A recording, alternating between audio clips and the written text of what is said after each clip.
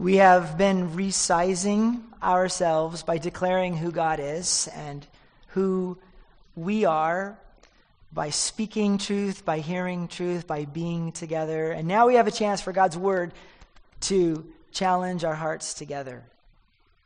We are in the letter of Peter to the churches of Asia Minor, 1 Peter. Our text today is chapter 1, verses 3 through 12. It was not planned this way, but I can think of no more powerful text to bring forward to our community on Confirmation Sunday. And those of you who have been part of the confirmation process today, I just have a sense that this is a word for you. Blessed be the God and Father of our Lord Jesus Christ. By his great mercy, he has given us a new birth into a living hope through the resurrection of Jesus Christ from the dead, and into an inheritance that is imperishable, undefiled, and unfading, unlike other things. Kept in heaven for you, who are being protected by the power of God through faith for a salvation ready to be revealed in the last time. And in this you rejoice, even if now for a little while you have had to suffer various trials, so that the genuineness of your faith, being more precious than gold, that though perishable is tested by fire, may be found to result in praise and glory and honor when Jesus Christ is revealed. And although you have not seen him, you love him. And even though you do not see him now, you believe in him and rejoice with an indescribable and glorious joy. For you are receiving the outcome of your faith, the salvation of your souls. Concerning this salvation, the prophets who prophesied of the grace that was to be yours made careful search and inquiry, inquiring about the person or time that the Spirit of Christ within them indicated when it testified in advance to the sufferings destined for Christ and the subsequent glories.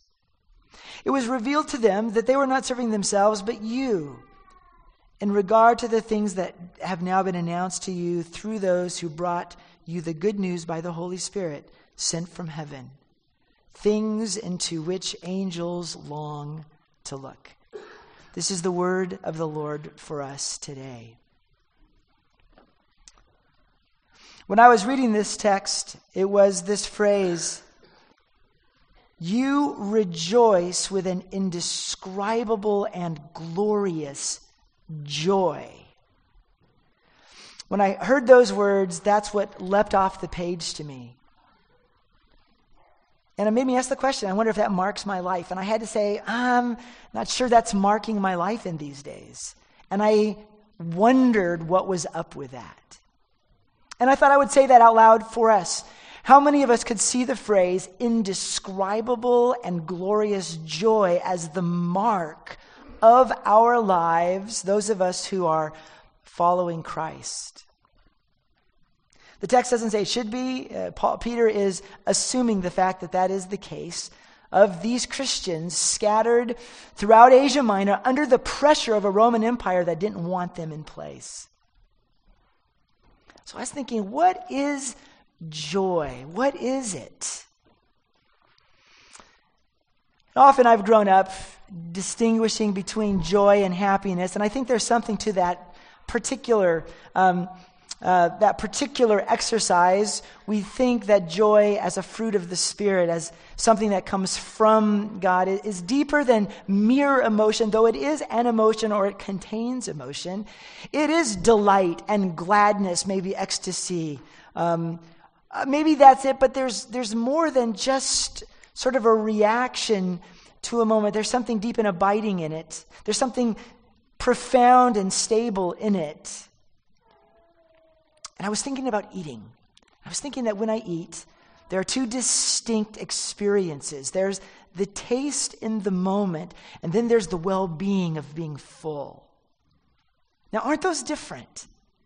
The taste in the moment, the explosion of flavor on the tongue, and then the beautiful feeling of no longer being hungry.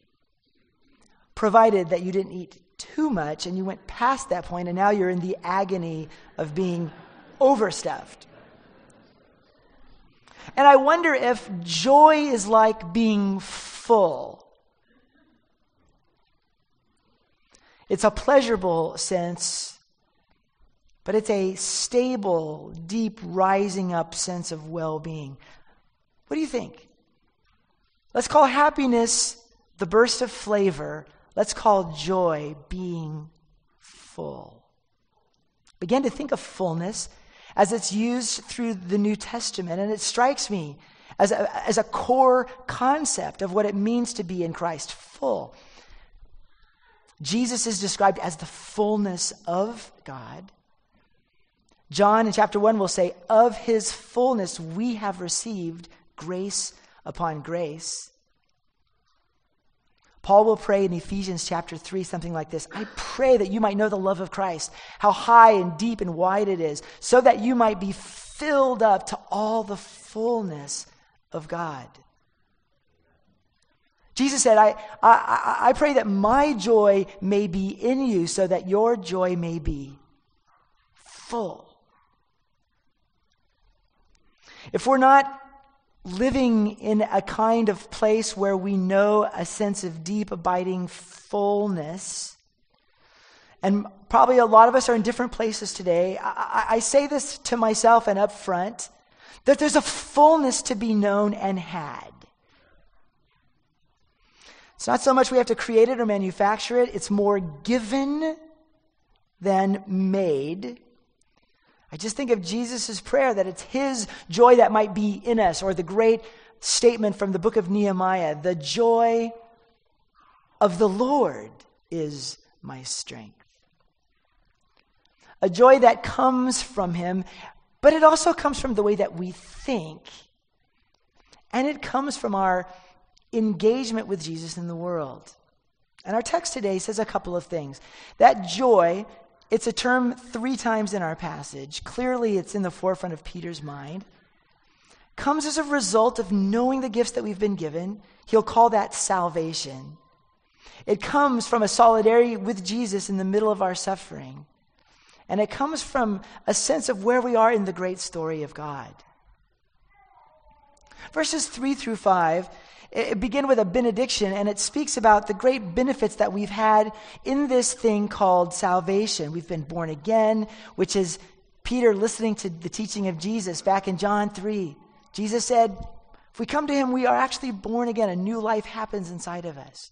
We're born again to a living hope through the resurrection of Jesus Christ, and we gain an inheritance, a coming beautiful future that's undefiable and indefatigable. I'm going to throw that one in there. Imperishable. This amazing new creation future that awaits us. And if we could live in the cognizance of it, there would be something about that would give us a fullness in the rocky, empty, broken roads that we often have to traverse now. The word salvation, one of those Christian words.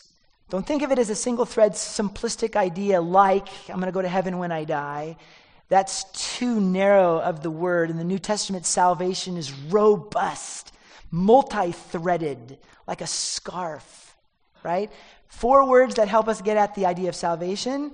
All start with R for easy memory. Here they are.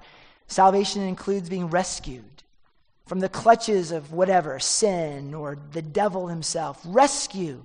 Being plucked out of danger. Salvation includes being restored, meaning being healed, being put back together again. Salvation includes this word, reconciled, meaning relationships are restored, brought back together. Sin and what keeps us away from God is forgiven. We're brought back together with each other. We're brought back together with this world. Reconciliation is a part of salvation. And then there's finally this sense of being recommissioned back to the destiny of what it meant to be human in the first place. Being a dominioneer with God, serving in his image, with his values, serving for and in the world.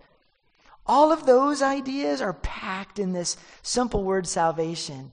And Peter is getting a sense that if we know the package that we've been given, the rescue and the healing and the restoration and the reconciliation and the call on our lives and the future to which we're headed and the gift that we've been given, all made possible through the resurrection of Jesus. If we could get that in our heads, there's something about really knowing that would put a fullness in us. So there's that. But at the heart of this passage, and here's where I want to particularly address our confirmation students today, but for all of us, at the heart of this passage, Peter is insisting that there is a joy in particular when we suffer for and as Christians. There's a lot of kinds of suffering in the world. I would characterize, if I were to attempt to categorize suffering that we experience, I'd probably say there's 3 types. There's the kind that comes because we made a bad decision. So it's called the consequence of our own decisions. A lot of our suffering is just rooted in that.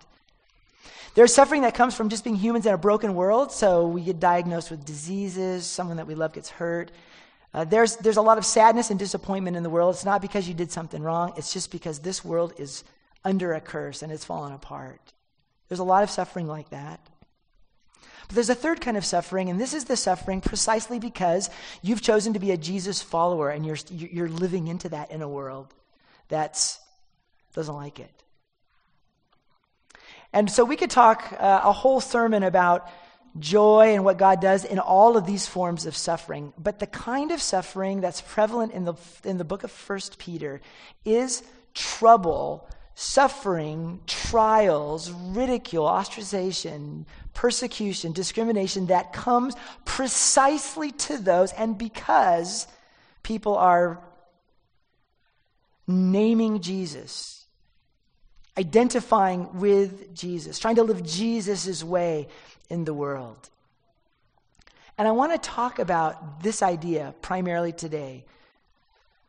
As the students stand up here and they make a confirmation in front of all of us, perhaps easy to do in the moment, but what does it mean? It means if we're going to confirm and identify our faith, we're going to go into a world that is increasingly hostile to the idea of Jesus.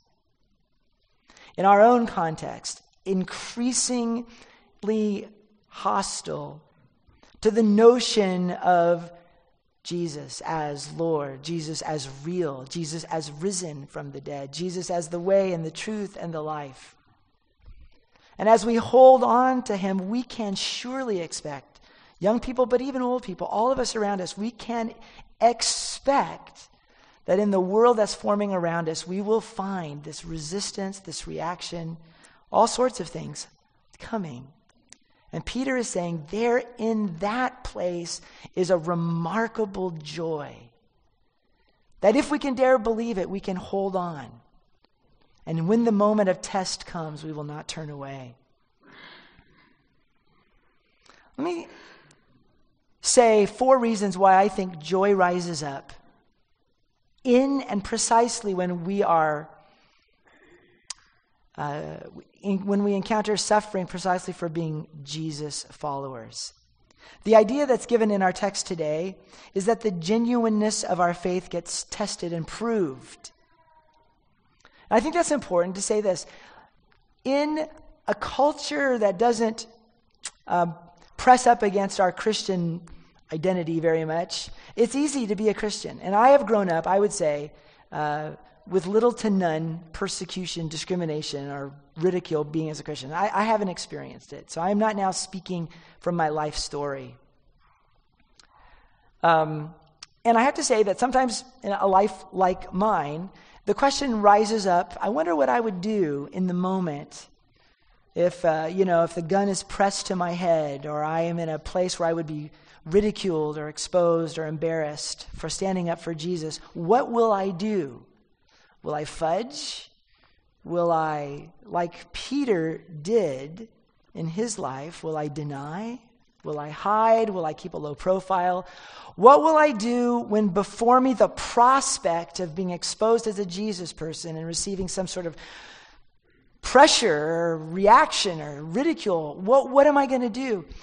When it happens, Peter says, it is happening and you're standing firm, it's a sign that you're the real deal.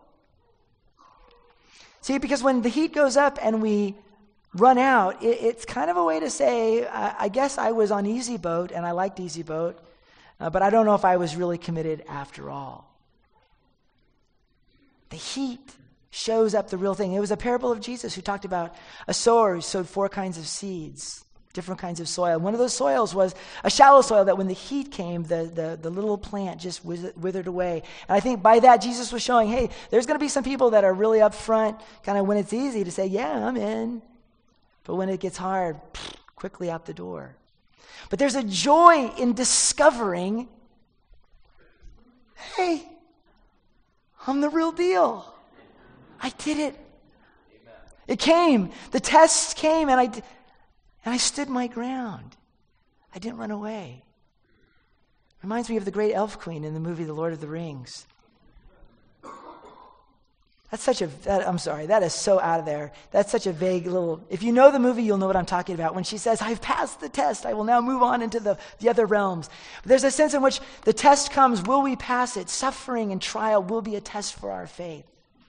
And there is joy to be had in standing firm. I think there's another joy in the suffering for Jesus, and it's this, is that kind of suffering, compared to the others, is a kind of innocent suffering, where it's not because we've done something wrong, and innocence gives us a kind of power in the middle of the pain. Not only that, a promised sense of vindication, that God knows and sees what is true, and that all that is true and right will one day be declared to be so. There's a kind of joy in that. Have any of you ever been experienced by being accused of something wrongly and you knew you were innocent? And maybe other people didn't? That's a hard, really place to be, but there's something powerful in knowing in your heart what's true about you. I think there's a link to joy in that reality, in that experience, number 2.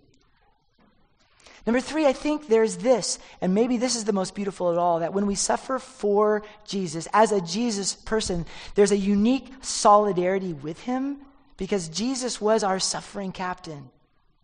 And Peter will say in this letter, we'll see it, because he suffered, so will we. We're going to follow in his footsteps.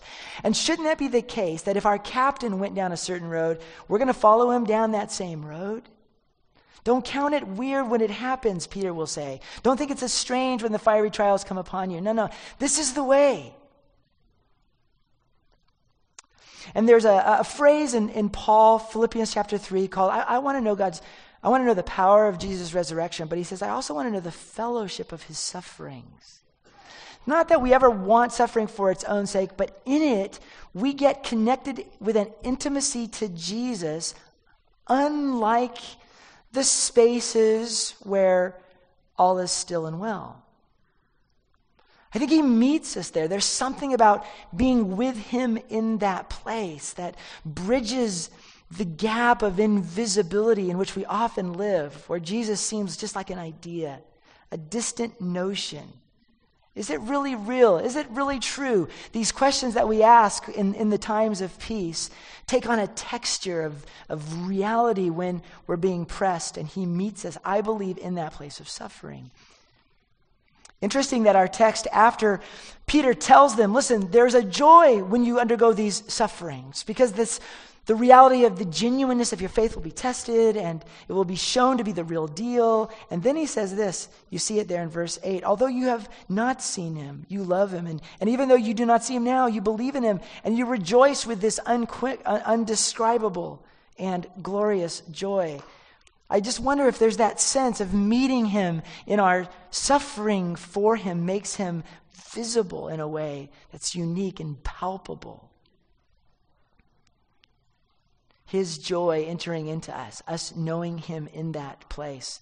It's all through the New Testament. It's all through the testimonies of the martyrs of history. But because I don't know this so much myself yet, I went reading this week about the persecuted church. Open Doors is a website that tracks the persecuted church. North Korea currently is the number 1 country in the world with the most severe persecution against Christians. It's been number 1 actually for the last 15 years. And I was reading just some testimony from a North Korean North Korean Christian who was talking about a friend of his who's in prison, and they were talking about what it means to be a Christian in North Korea. And let me use this person's words, for they speak with an integrity that I don't know how to speak out of yet. The man wrote this in an interview with Open Door. I've known this man who's now in prison for a long time.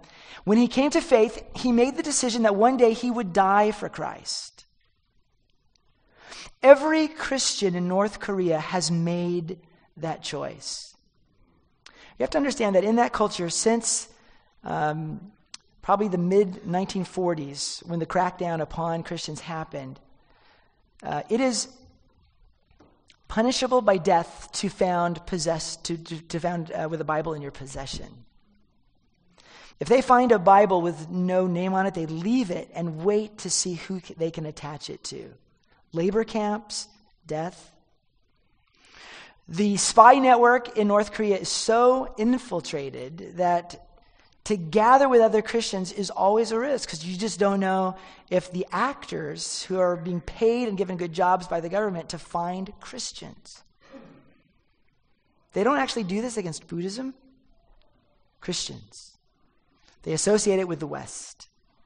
It's targeted at such a deep level that parents can't even share with their young children about Christ for fear that inadvertently those children will give up their parents, not knowing what they're doing.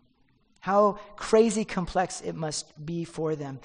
This friend writes, every Christian in North Korea, though, has made the choice. Every Christian in my country has the spirit of martyrdom in him. If you lose that spirit for 1 second, you cannot carry the burden of being a follower of Jesus. But my friend knew that one day he would get caught, and on that day he had to be steadfast in the faith and loyal to Jesus. And I'm convinced that he can take the suffering because he constantly reminds himself of the joy that is set before him. I just wanted to give witness to our North Korean brothers and sisters this morning on Confirmation Sunday, when our students have said before us, yes to the way of Jesus. And the way of Jesus in our country, it's a question mark of where it will lead, where things will go in our own context. But who knows where any of us might be called to work in the world, this now global economy in which we're all able to go anywhere. It's around us. And I call out the joy factor in face of it to strengthen us before it comes. So when it comes, we will know that there is a power to be given, a joy to be known, an intimacy with Jesus, a kind of proof that we're the real thing that can give us something to stand on if things continue to get harder and harder. The last part of our chapter today tells us that we are in a story, people. You and I are in the most amazing part of God's great story since the creation of time. He saw it would all happen. He knew that the creation would fall into rebellion and sin. He knew that he himself, through Jesus, would come into the world. And the last part of our text that we read, Peter is saying, you know what? All those prophets in the old days, they were writing prophecies because they were trying to figure out what the Spirit of Christ was telling them about our day. That the prophets of old were writing about the day when Jesus would come into the world and die and rise again, and the people of Jesus would be on the earth with his Spirit in them. We are in the looked forward to days. Peter was, and we are still in that same period of time. We call this the last days. It's been a long last days, but that's the period that we get to live in the story of God's changing of the whole world. And our text today even ends with this enticing statement. Even the angels are longing to look into the story in which we are getting to play on the stage. Even the angels in heaven don't have the whole story, how this is going to go, where it's going to end, how it's all going to happen. They're watching. The verb there to watch is a verb that suggests peeking over a window.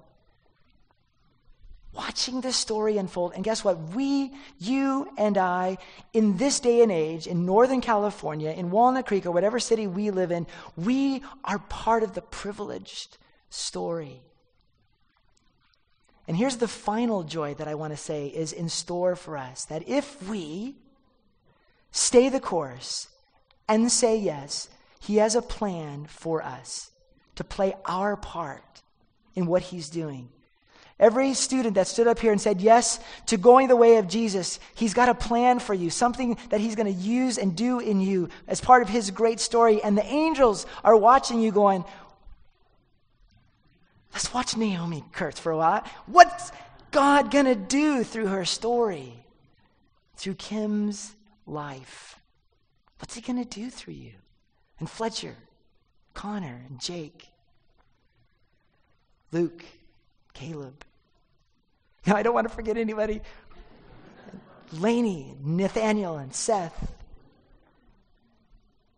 Who else? Did I miss anybody? Justin. I got Kim.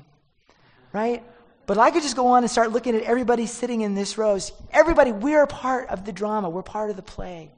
And there's a joy to be had in discovering that if we stand true to what God is calling us to do, we're going to find not only the joy of solidarity with Jesus, not only the joy of the salvation that we've been given, not only the joy of an inheritance that is imperishable and unfading, but we'll also experience the joy of contributing to the game, of giving our life into the storyline of what God is doing to make all things right, all things new.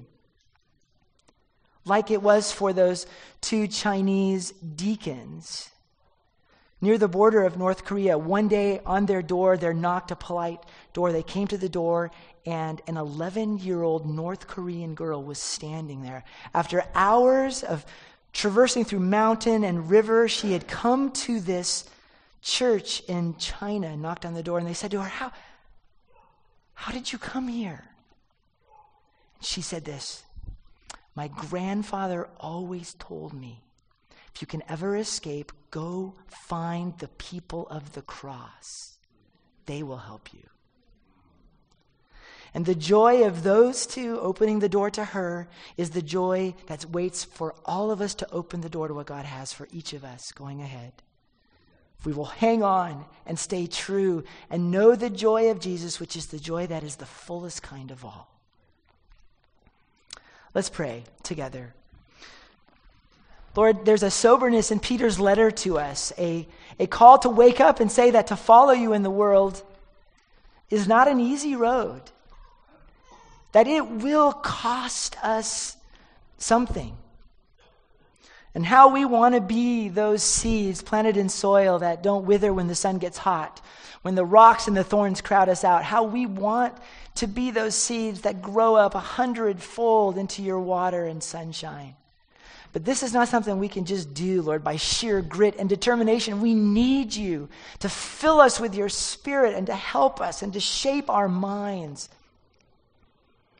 And let us taste the indescribable and glorious joy in bits that make us hungry for that more than the other delights and tastes of the world around us. Plant our feet deep upon you as our rock, as our cornerstone. Help us. Help us be true to the confirmation statements that we make, all of us today afresh, when we say, yes, we're going to follow you no matter what. Maybe we don't even know what that means yet, but when the time comes, strengthen us. I pray for us as a church that we'll be true and faithful to you and that we will be marked by joy. It's in Jesus' name we pray. Amen.